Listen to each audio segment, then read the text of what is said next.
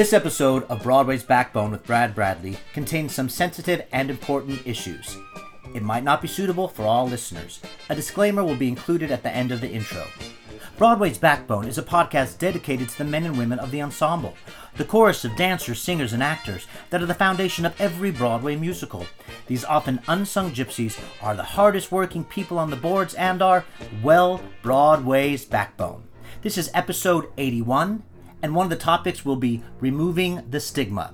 The definition of a stigma is a mark of disgrace associated with a particular circumstance, quality, or person. A disclaimer about this episode. There will be adult situations talked about, adult topics, and adult language. We will be talking about HIV and CBD. But nothing in this episode is offensive, but actually is very important information and very educational. But I wanted to give a disclaimer because it might not be suitable for all listeners. Please welcome my very special guest, Hernando Hermana.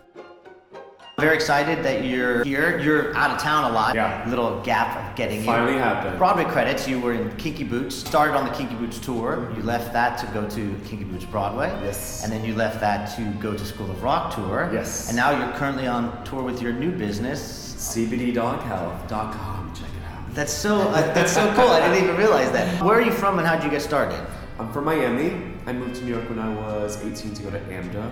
So I graduated when I was just shy of 20. And then I did the New York hustle for a long time. Well, to me, it seemed like a long time. Yeah. And then when I was 26, when I booked Kinky Boots, and it's kind of all happened and flown since then.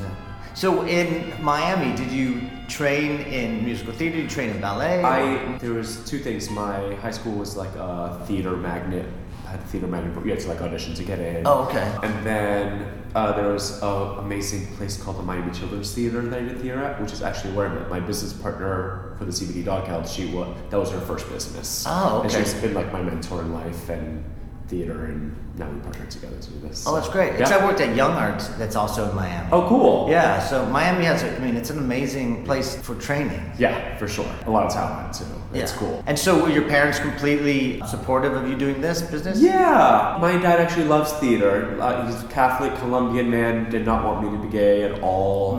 I remember I decided one day I wanted to try to take dance class, which we'll get to. I'm actually a terrible dancer. I'm not a dancer. I know Kinky Boots, you think I'm a dancer, but I'm... You were Angel though, weren't you? Yeah, but I was the featured solo vocalist. So I did some moves in the back, but I wasn't kicking and splitting whatsoever. Some studio offered me all their dance classes for free because they needed boys, and my dad said absolutely no, my son's not taking ballet. Yeah, cut to 10 years later, he sees me on a Broadway stage in heels. Yes. So I was I won. Yes, absolutely. So what kind of singing training was your singing focus? and acting, just musical theater. I tried to be a dancer. I took a lot of dance classes. It's just not in me. I don't know what it is. Oh. I have 2 left feet and I'm too clumsy and just not my thing. Right. So at some point I just had to come to terms with that and be like, okay, what am I good at? And I'm a damn good singer and actor, so... No, that's We went great. with that, yeah. And how was AMDA? Because I know a lot of people love AMDA because it's a 2-year intensive program. AMDA's what you make of it. They have incredible teachers, like Tony Award nominee teachers, and people who are on Broadway or have been on Broadway, choreographed on Broadway. These facilities are unbelievable. They take a lot of students, which is where the thing that sucks. But if you use the resources and do your work, you get a lot out of it. My first job was from a teacher there. My first agent was because of AMDA. It worked for me, but I put the work into it. Right. I think a lot of places are like that too. You know what I Yeah. mean? Some places force feed you, but other places you have to get what you get out of it. Totally. So you said your dad didn't love you being gay. Did you come out at an early age? I came out to my mom when I was 18 or 19. My parents are together. My dad is a lot older. He's about to turn 80. And at the time was going through some really bad health issues. We didn't think he was going to make it much longer. And I decided not to tell him just because it wasn't worth it. I'm not very close to my parents. Just didn't seem worth it. But once we saw everything get better and we knew he was going to be around, I was like, all right, I don't do the closet thing anymore. Yeah. So we did it. And it was fine. They didn't love it. My mom was worse than my dad, and we expected it to be the opposite. Oh, wow. But they're on board now. They don't really have a choice. No, if they want to keep you in their lives. My sisters and I also take care of my parents financially. I've been doing that since I was 18, 19 years old. So there was one day where I was like, I could send you a monthly check every month And that's all you can hear from me if that's what you want. But it's totally your call, so you let me know. So they got on board. Yes. Were you teased at all? Did you know you were gay at an early age before you came out? Yeah, I knew I was gay in high school. I knew something was different in like middle school. I remember that, but I didn't know, like, I didn't have a word for it. I wasn't teased too much, I guess because I was in a theater program. Right. I was always kind of like just the goofy kid. Like, I don't think I'm proudly queer. I don't think I'm very gay. But I think my sexuality is very neutral. When people first meet me, they're not really sure. So it didn't affect me that much. Right. Well, that's good. A topic that's been coming up a lot of people recently is race relations. And I didn't realize, I mean, I knew you were something I didn't want to assume, but it's Colombian. Yeah. So have you had to deal with bigotry because of that? I'm so white. I just I don't look Hispanic, whatever that means. Yeah, I don't look Hispanic. I don't really identify as Hispanic either. I technically am Colombian, sure, by blood, but by culture, I'm not. Yeah. I don't really know anything. I know a little Spanish. I speak Spanglish, is what I tell people. You speak Spanglish. So no, that's never been an issue for me. Yeah. But I've seen it very, like in my family and in Miami, growing up with Hispanic culture, so I'm very aware of how gross it is and like what's there. Yes. I advocate for that a lot. I was just with two of my friends yesterday, two African American boys, and they were laughing. They're like, "All your friends are always black," and I'm like, "Oh yeah." Yeah. And so I just fight for it a lot because I don't fucking get it. Yeah. So yeah. But I've luckily never had to. Yeah. Well, I hear too about growing up in Florida that if you're from the Miami, Fort Lauderdale area, it's a completely different state than the rest of the state. Yeah. You guys are like in a weird island of... It is. It's a lot of culture, but it's a lot of culture that is mixed together. For some reason, it's all segregated. Like in New York, we're all fucking melting pot. And Yeah. I think that'd be Miami, but there's a lot of racism within the community, like different kinds of Hispanics, or like if you're black but Puerto Rican black, and like it's not as together as you want it to be. Yeah, there's just a lot of racism and a lot of religious Hispanic people who think they're still living in their same country. They're not. So I tell my parents all the time, they said, I'm so glad you're proud to be Colombian, but you've lived in America for 30 years now, and if white people came to your country and didn't adapt to the culture, you'd have a problem with that. I'm not saying to lose your pride in it, but you have to adapt, and people in Miami don't want to adapt. They don't have to, because they found, Absolutely. Yeah. So after AMDA, you said it led you to do your first agent, your first job. And what was the journey from AMDA to the Kinky Boots tour? A journey. I mean, I worked every job possible. I did all the free gigs. I hosted nightlife shows for a little while, like as a singer. Oh, okay. Readings and out-of-town things. I mean, everything was poor for a very, very long time. But I did the hustle. I mean, I would show up to the ECCs and the EPAs, and even when I had it's still now my agents laugh at me because I keep up with my agents every few weeks and be like, okay, what's going on? I take care of my own shit. Yeah, yeah, you have to. So I had to. Again, I was paying my parents' bills. I just had to figure it out. So I did the hustle for a long time. So when I got it, I fucking deserved it. Yeah. Yeah, no. I don't have a problem saying that at all. No, I think that's what you need. You need the confidence to get that. I mean, what's interesting is I was definitely like that in my 20s, and now in my 40s, I don't know where my confidence goes sometimes. Really? And it's weird because I feel like some of my talent is better, but my confidence is lacking. So it's like I miss that, like, when you do deserve it, because you are hustling. Is it confidence or is it drive? I don't know. If you're going out for the ensemble, there's 8 tracks you could possibly do in your 20s. Yeah. In your 40s, there's 1 track that Fair. you could possibly. So I don't know if it's just harder or Interesting.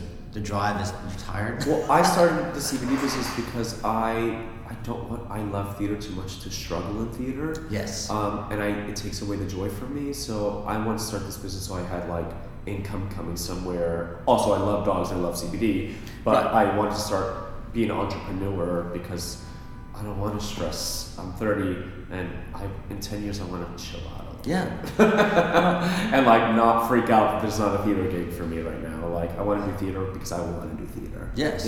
So how was it when you got the call from Kinky Boots when you're on the tour to say we want you to come to Broadway? it was cool. It wasn't like an easy. It wasn't. They didn't hand me anything. They didn't want to pull me out of the tour, and I kept kind of persisting and persisting and persisting. They had auditions. I was like, can I come to the audition? They're like, no, please don't worry. So I sent in a videotape anyway, and the day after the videotape, they called me. They're like, okay, come in. So again, it was just kind of a vindication thing more than a celebration. Like, I was like, I fucking deserve it. Yeah. I got it. But it was awesome. The angels were really sweet in the dressing room. They like wrote things on the mirror for me when I got it because they knew right before I found out. It was so cool. It was just like, but again, it was just work to get there. So like, yeah, it was just a sigh of relief at that point. Well, I think that a lot of people just think that after you put in a certain amount of work, that things are gonna just I thought so. Yeah, your phone's just gonna ring and ring and ring. Yeah.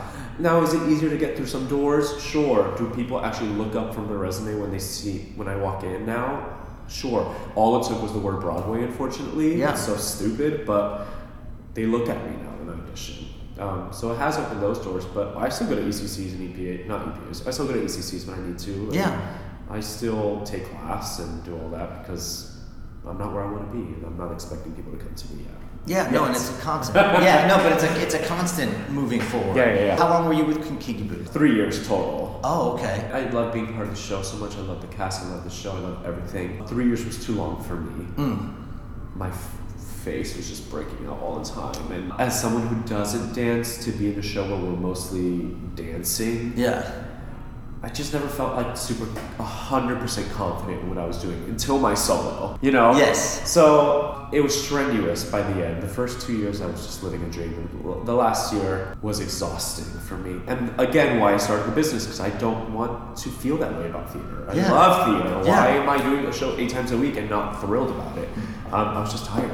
No, I understand that. And a paycheck was coming in and it was really comfortable. Yep. But that being said, I had the best time. Yeah. The best time. And were you in town for the closing? Mm-hmm. My best friend in the world plays Lola. We actually met doing Kinky Boots. And he's incredible. So I got to he's a star. He's a star. I hope he doesn't listen to this because I don't like telling him this. But I hope he does listen to it. He is just killing the game right now. And so I got to, the whole show was incredible. Everyone's incredible. But I got to sit back and watch Tony Award winners watch my best friend lead the show and be like, who is this guy? Wow. And then at the after party, everybody was attacking him. He killed it. And so that was very special. Yeah. It was kind of less about me being part of the show and more about watching my best friend become this star that we've kind of known he was going to be. So, well, that's wonderful. Yeah, it was cool. Yeah. It was really, really cool. So you left Kinky Boots Broadway to go onto the School of Rock tour. Yeah, it was just time for a new show. Yeah.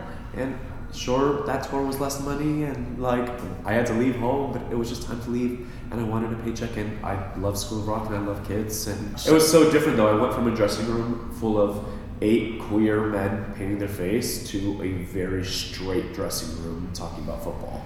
Oh. So that was a shock. Yes. For sure. Yes. I prefer the Kinky Boots one, for sure. Oh, yeah. Oh, absolutely.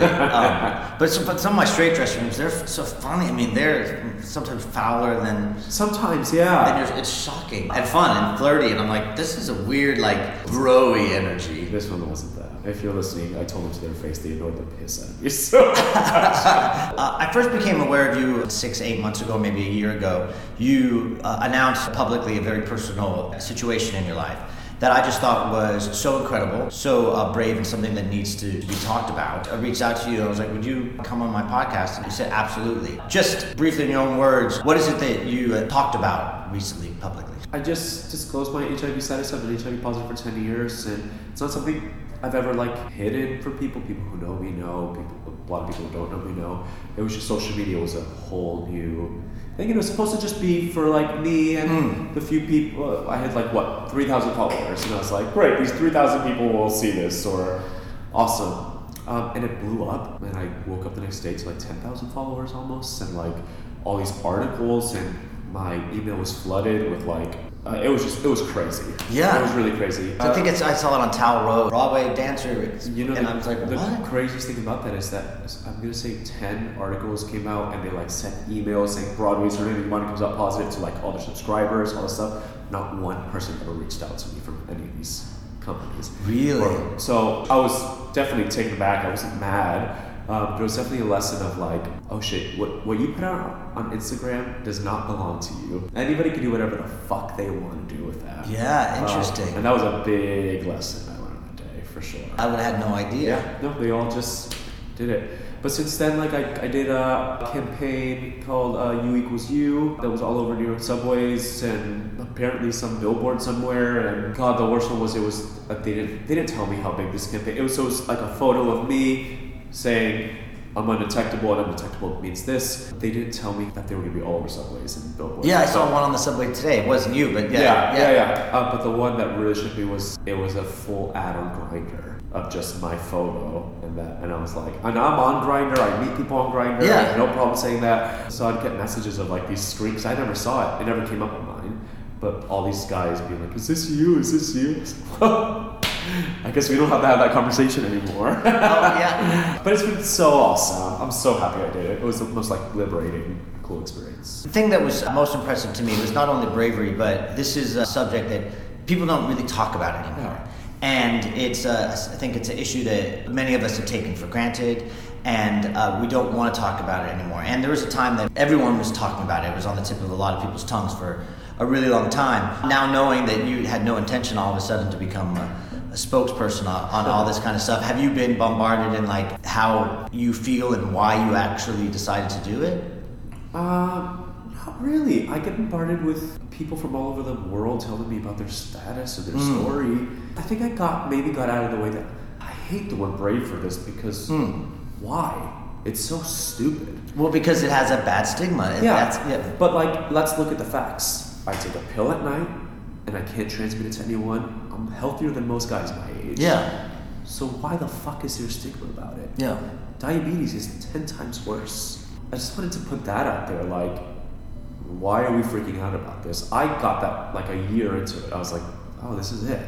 Yeah. Okay, great. It's just become a lot of education.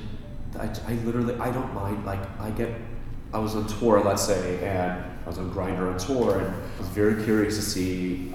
I tell anybody who I'm going to hook up with just because I like to get it out. A lot of people who are positive don't like to tell people their status if it's not sex or if they're using condoms. I don't do well with like holding in information, so I just like to get out of the way. And I was in the Midwest and the South, and very curious about how these boys would take it. A lot better than you think, but people would come over, they'd be like, can I ask questions? Yeah, come over. They'd come over, we'd get stoned, and they'd ask questions. And I actually love talking about it because I see everyone who's terrified of it being like, oh, that's it? Why don't I know that? I don't know. I didn't know that. When they told me, I mean, I was also 19 or 20 when I found out, and I was very uneducated about it. I thought I was going to die. Literally thought I was going to die. I think there's people who still think that. And you can't blame them. Yeah. You can't.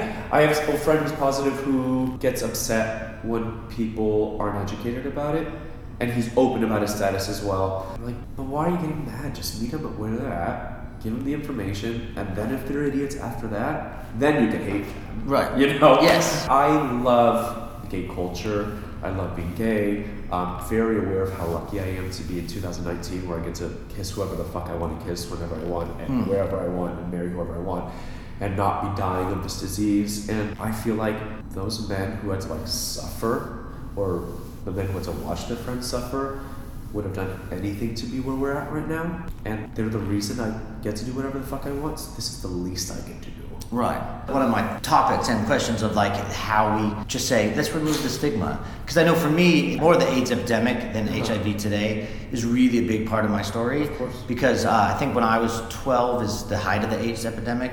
So I watched it on television. I accepted the fact that if I became gay, I was gonna die. I remember I was thinking about this morning. I was in 8th grade and we were in ballet class, and this girl came up to me freaking out because she's like, the guy she was dancing with, he got sweat in her mouth.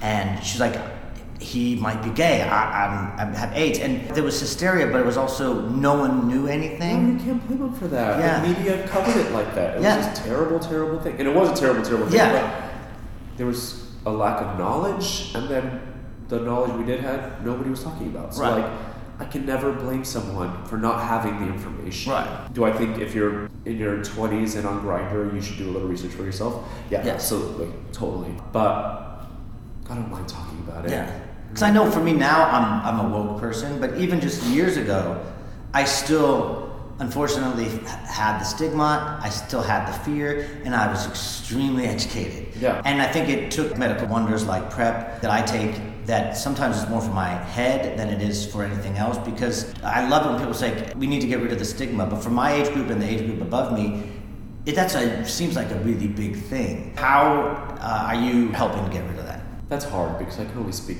for where I am. So that's good. But I guess all I can say about that is, I mean, how could you not be terrified? Right.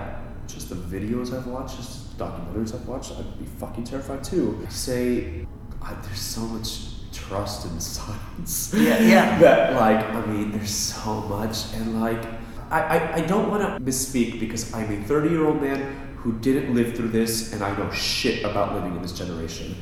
So who the fuck am I to say what I'm about to say? But I guess, like, you saw your friends die, right? Or the generation above me died. How old do you think I am? But like, or people here have seen their friends die, you know, and you're still here. Honor them by being educated and trusting in where we're at. And that if your friend who's still alive got to see it like this, how happy would he be? Yeah. And how pissed would he be if you're like, I can't give it to you and you're scared of me? Right. I don't know. That's the way I see it, but again, I didn't live through it. Right, but what's interesting is I think for my specific generation, we're still alive because we were so educated in our high school and our teens, and we knew the safety everywhere you went.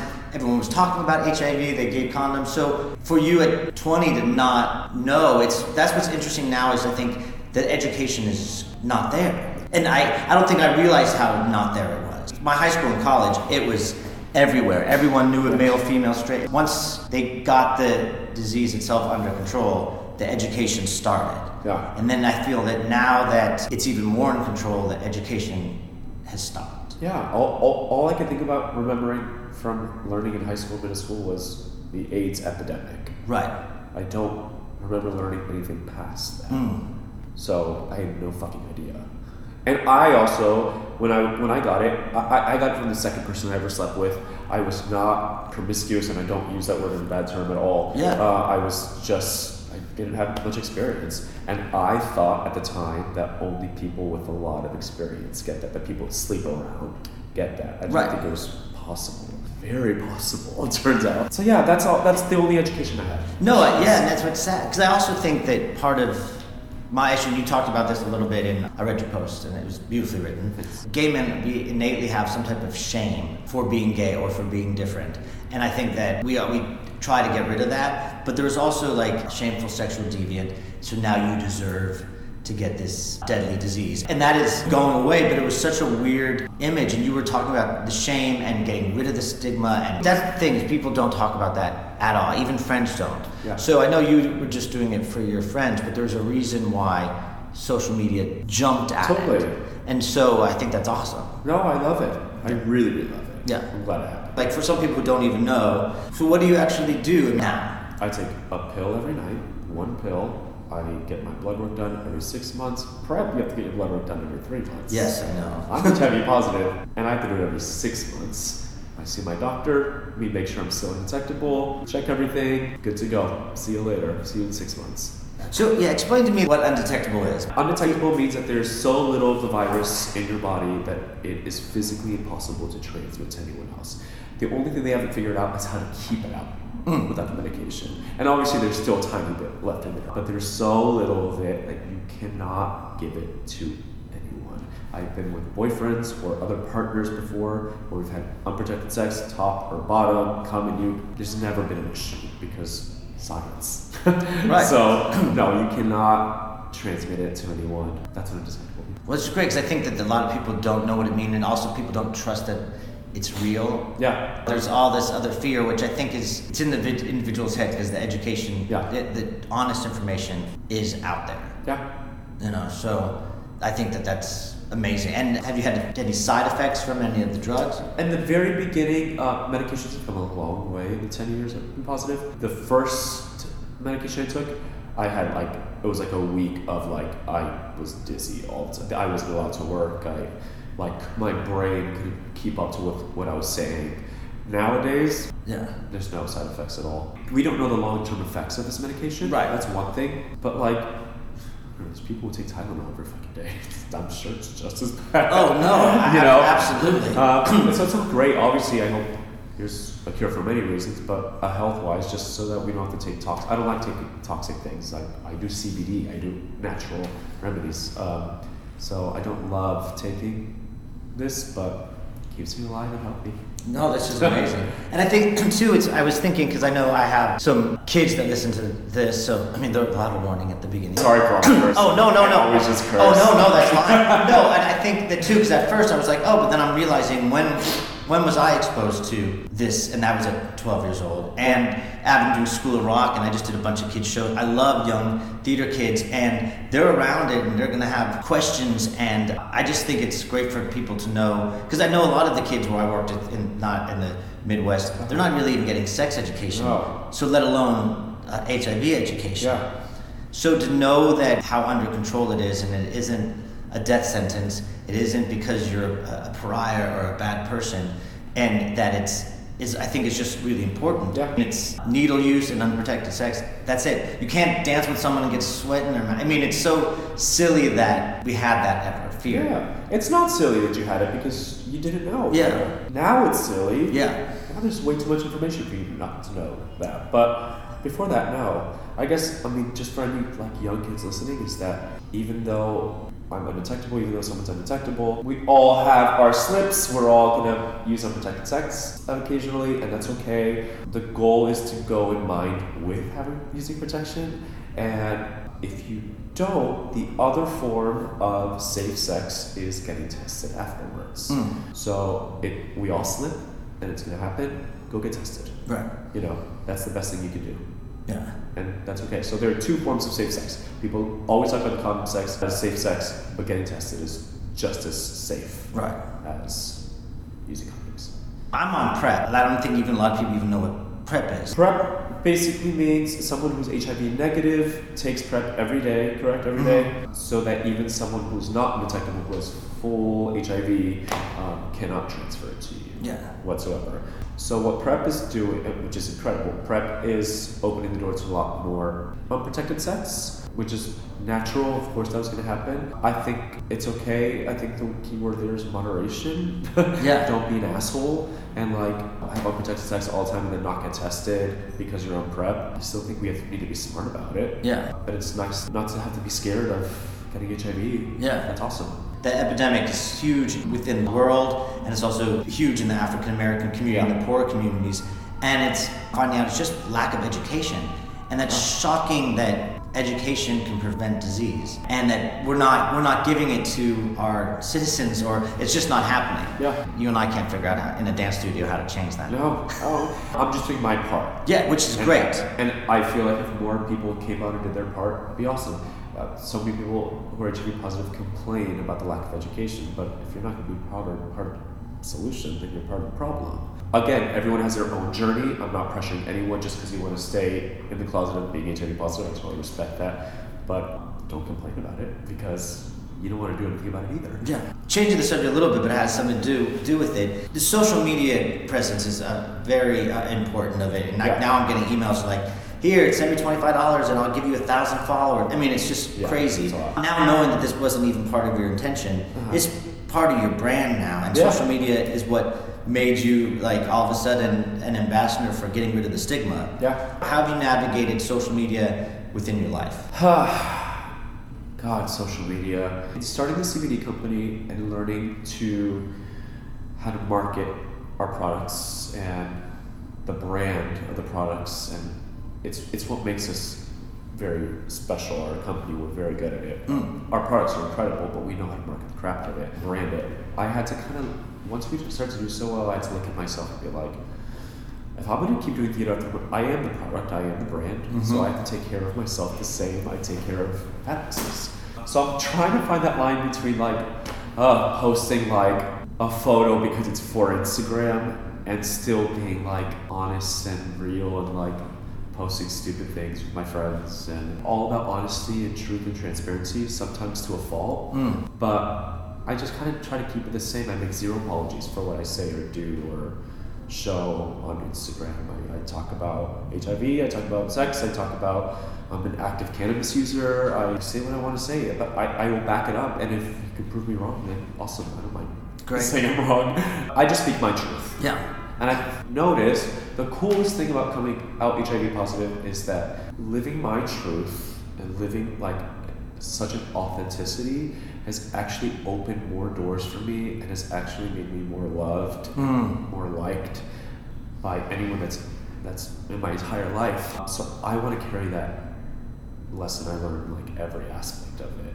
I'm not a perfect human being by any means. I have my issues. I don't mind talking about it because the more I talk about shit, the more I realize that person does too and that person does too.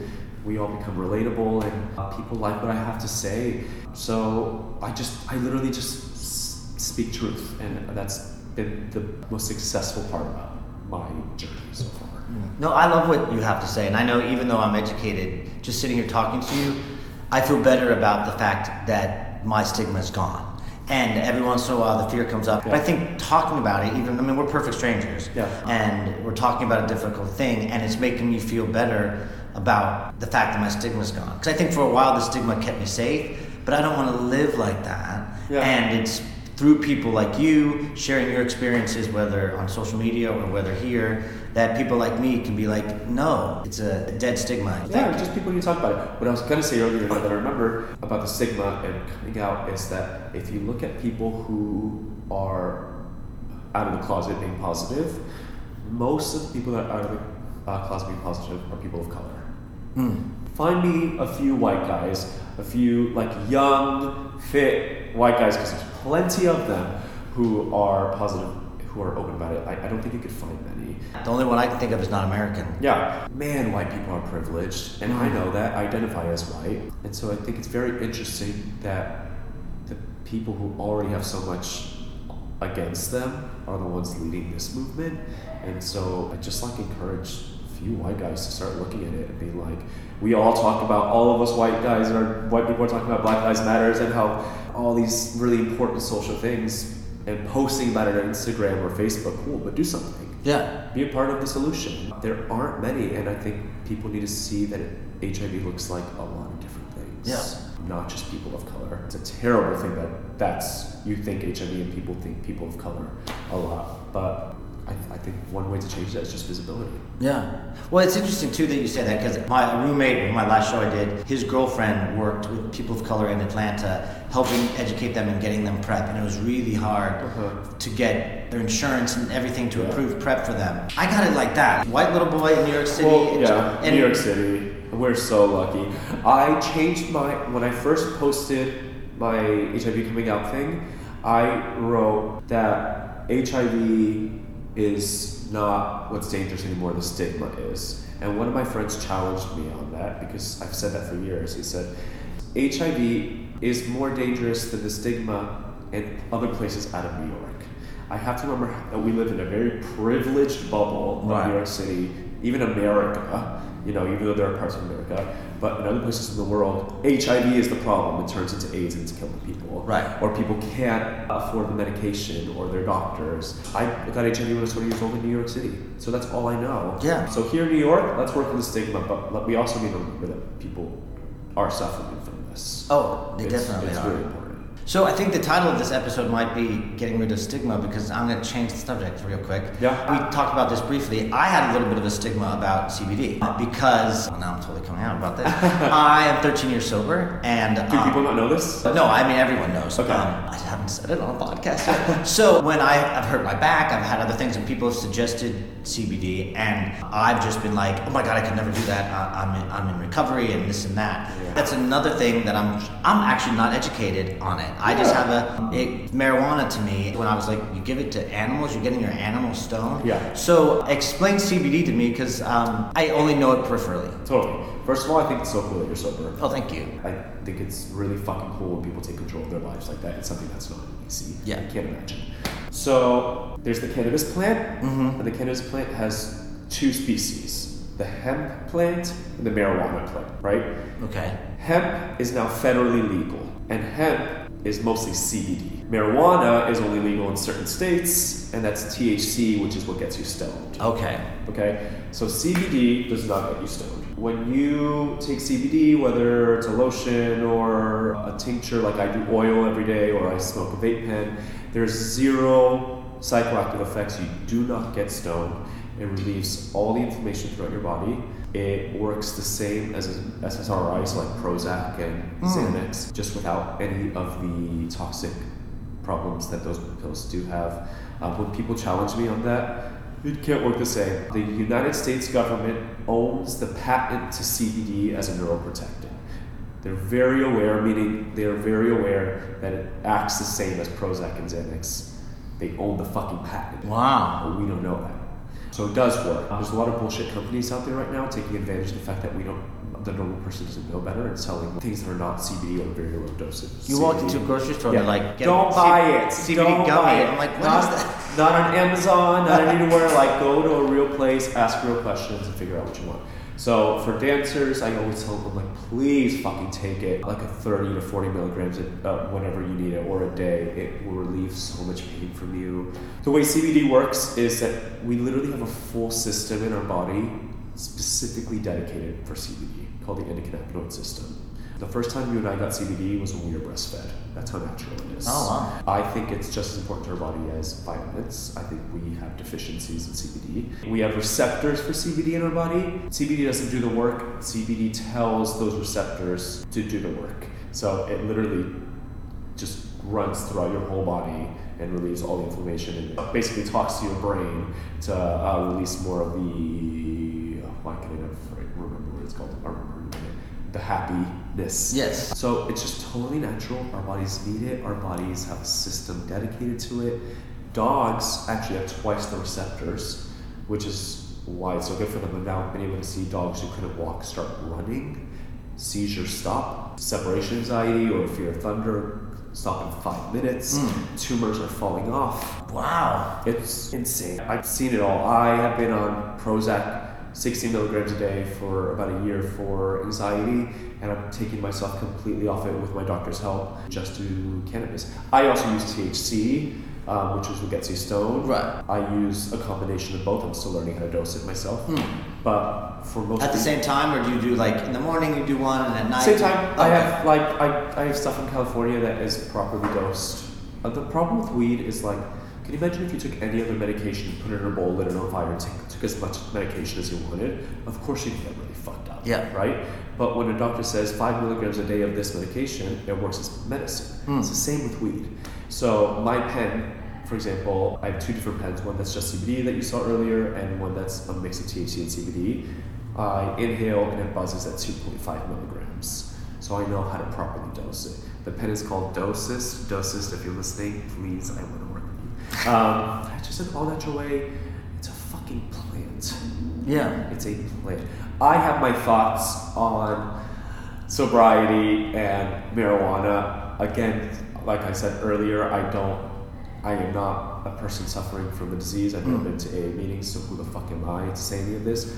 I don't think that they have to live in the same world. I think marijuana can be used as medicine. But if we're just talking CBD, I just want to start with CBD. You do not get high. Right. It's going to make you feel so much better. It's going to relieve so much pain from you. It kills cancer cells. It completely gets rid of epilepsy. So if you're prone to that for the future, if you take it every day, it's going to help you a lot. There's so many benefits to taking it.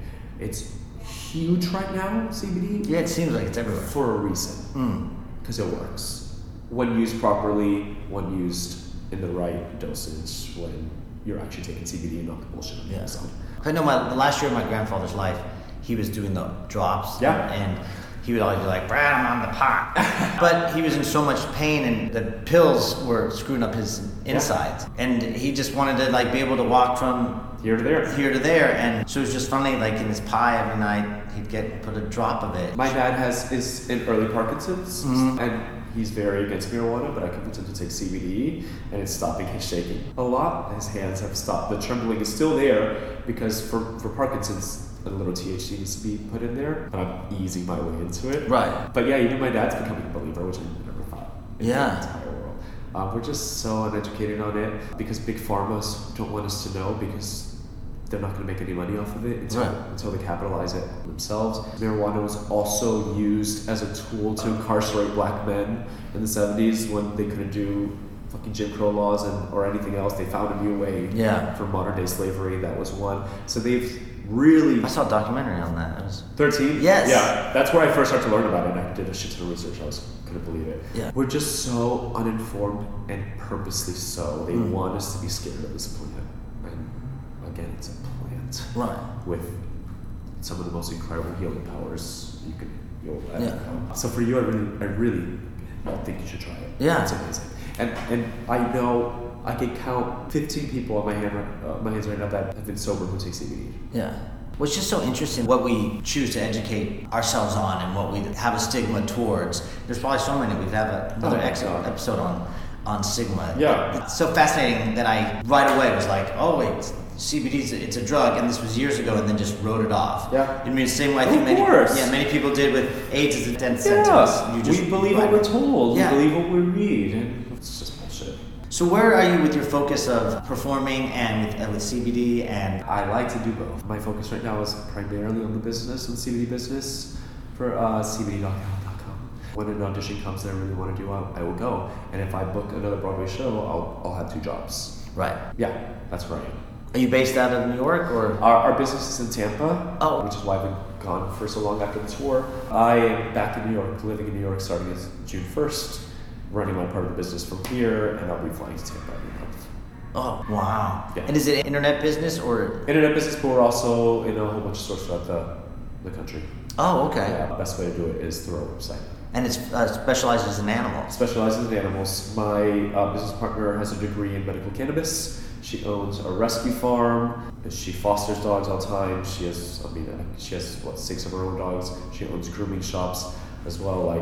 We know what we're doing when it comes to both sides as far as cannabis and pets. We're very educated, and we love to, as part of my brand, I guess, to educate. I do, right after I meet with you, I'm going to a store that we sell at to educate customers and their staff about CBD. I just talk about it everywhere I can. Wow. And see, that's what's great is that you can be an educator without having to have a degree and work at a college. You're just educating people on so many things. I talk about what I know. And I'm so glad that you did it here. Yeah. So what's a moment that stands out that you're the most proud of, either of your careers or? Honestly, most proud of, not career-wise, is Coming Up Positive. I loved it. It was honestly the coolest thing I've ever done. Career-wise, I don't know. I'm working and I'm getting phone calls from people that I've admired forever, offering me shit, or at least to come in for a job, or just worked really hard to get here. I was not the most talented kid growing up. I've never been, I was always this skinny little acne covered thing. I didn't have anything going for me, but I worked my ass off to get here, and I love that I set up this life for myself, and I'm really proud of it. I have so much more to do, and I can't wait to get there, but I'm really proud of just where I am right now. Well, you should be. You're incredible, and you're a great role model, and I think that being an example to people, being authentic, you're being authentic as a person, as a performer, as a gay man, so many things you're being authentic. I'm striving for that in my 40s. I wish I would have had the gall to do that when I was 29 or 30. Now I'm in my 30s. I like being in my 30s. So I just think it's great because it's you putting yourself out there is changing the world and changing people. So that's why I wanted you on here. Thanks. So I would like to end my podcast with a song. Is there any song? You don't have to sing it. Oh God. Oh my God. No. I always love when people's faces. I play it out during the credits. Oh, that's so cute. If you could pick a song that's significant to you right now. Oh God. You know what song is perfect for this? Louder Than Words from Tick Tick Boom. Oh, Do you great. know it? I don't. It's beautiful. Jonathan Larson. Really beautiful. Excellent. Well, thank you very much. Yeah. Why do we play with fire? Why do we run our finger through the flame? Why do we leave our hand on the stove? Although we know we're in for some pain. Oh, why do we refuse to hang a light when the streets are dangerous?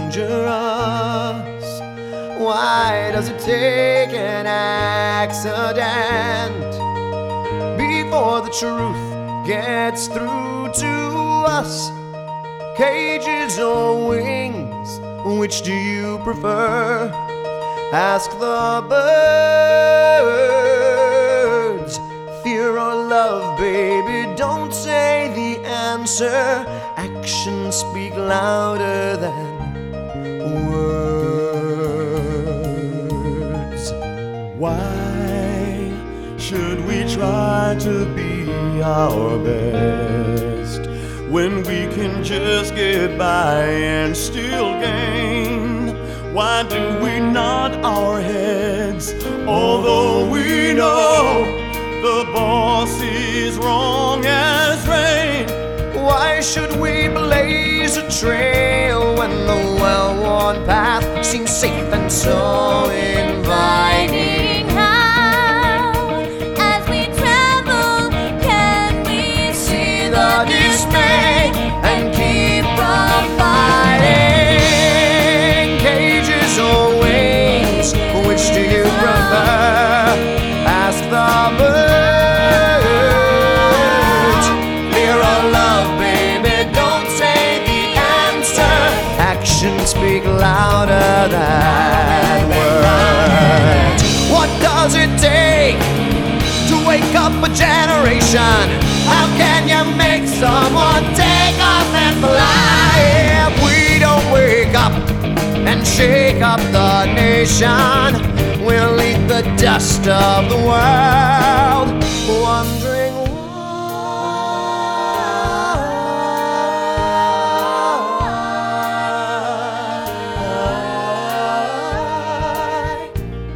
Why do we stay with lovers who we know down deep just aren't right? why would we rather put ourselves through hell than sleep alone at night? Why do we follow leaders who never lead? Why does it take catastrophe to start a revolution if we're so free? Tell me why. Someone tell me why so many people bleed. Cages or wings, which do you prefer? Ask the birds. Fear or love, baby, don't say the answer. Actions speak louder than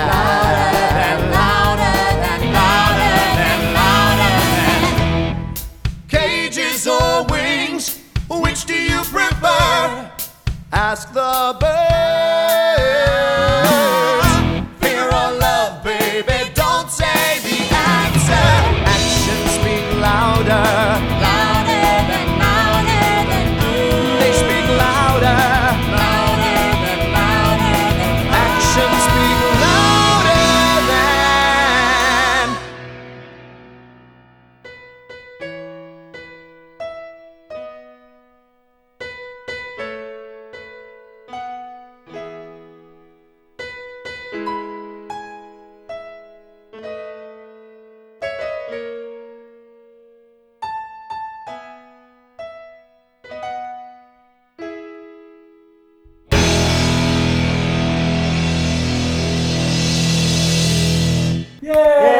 I'm gonna pee my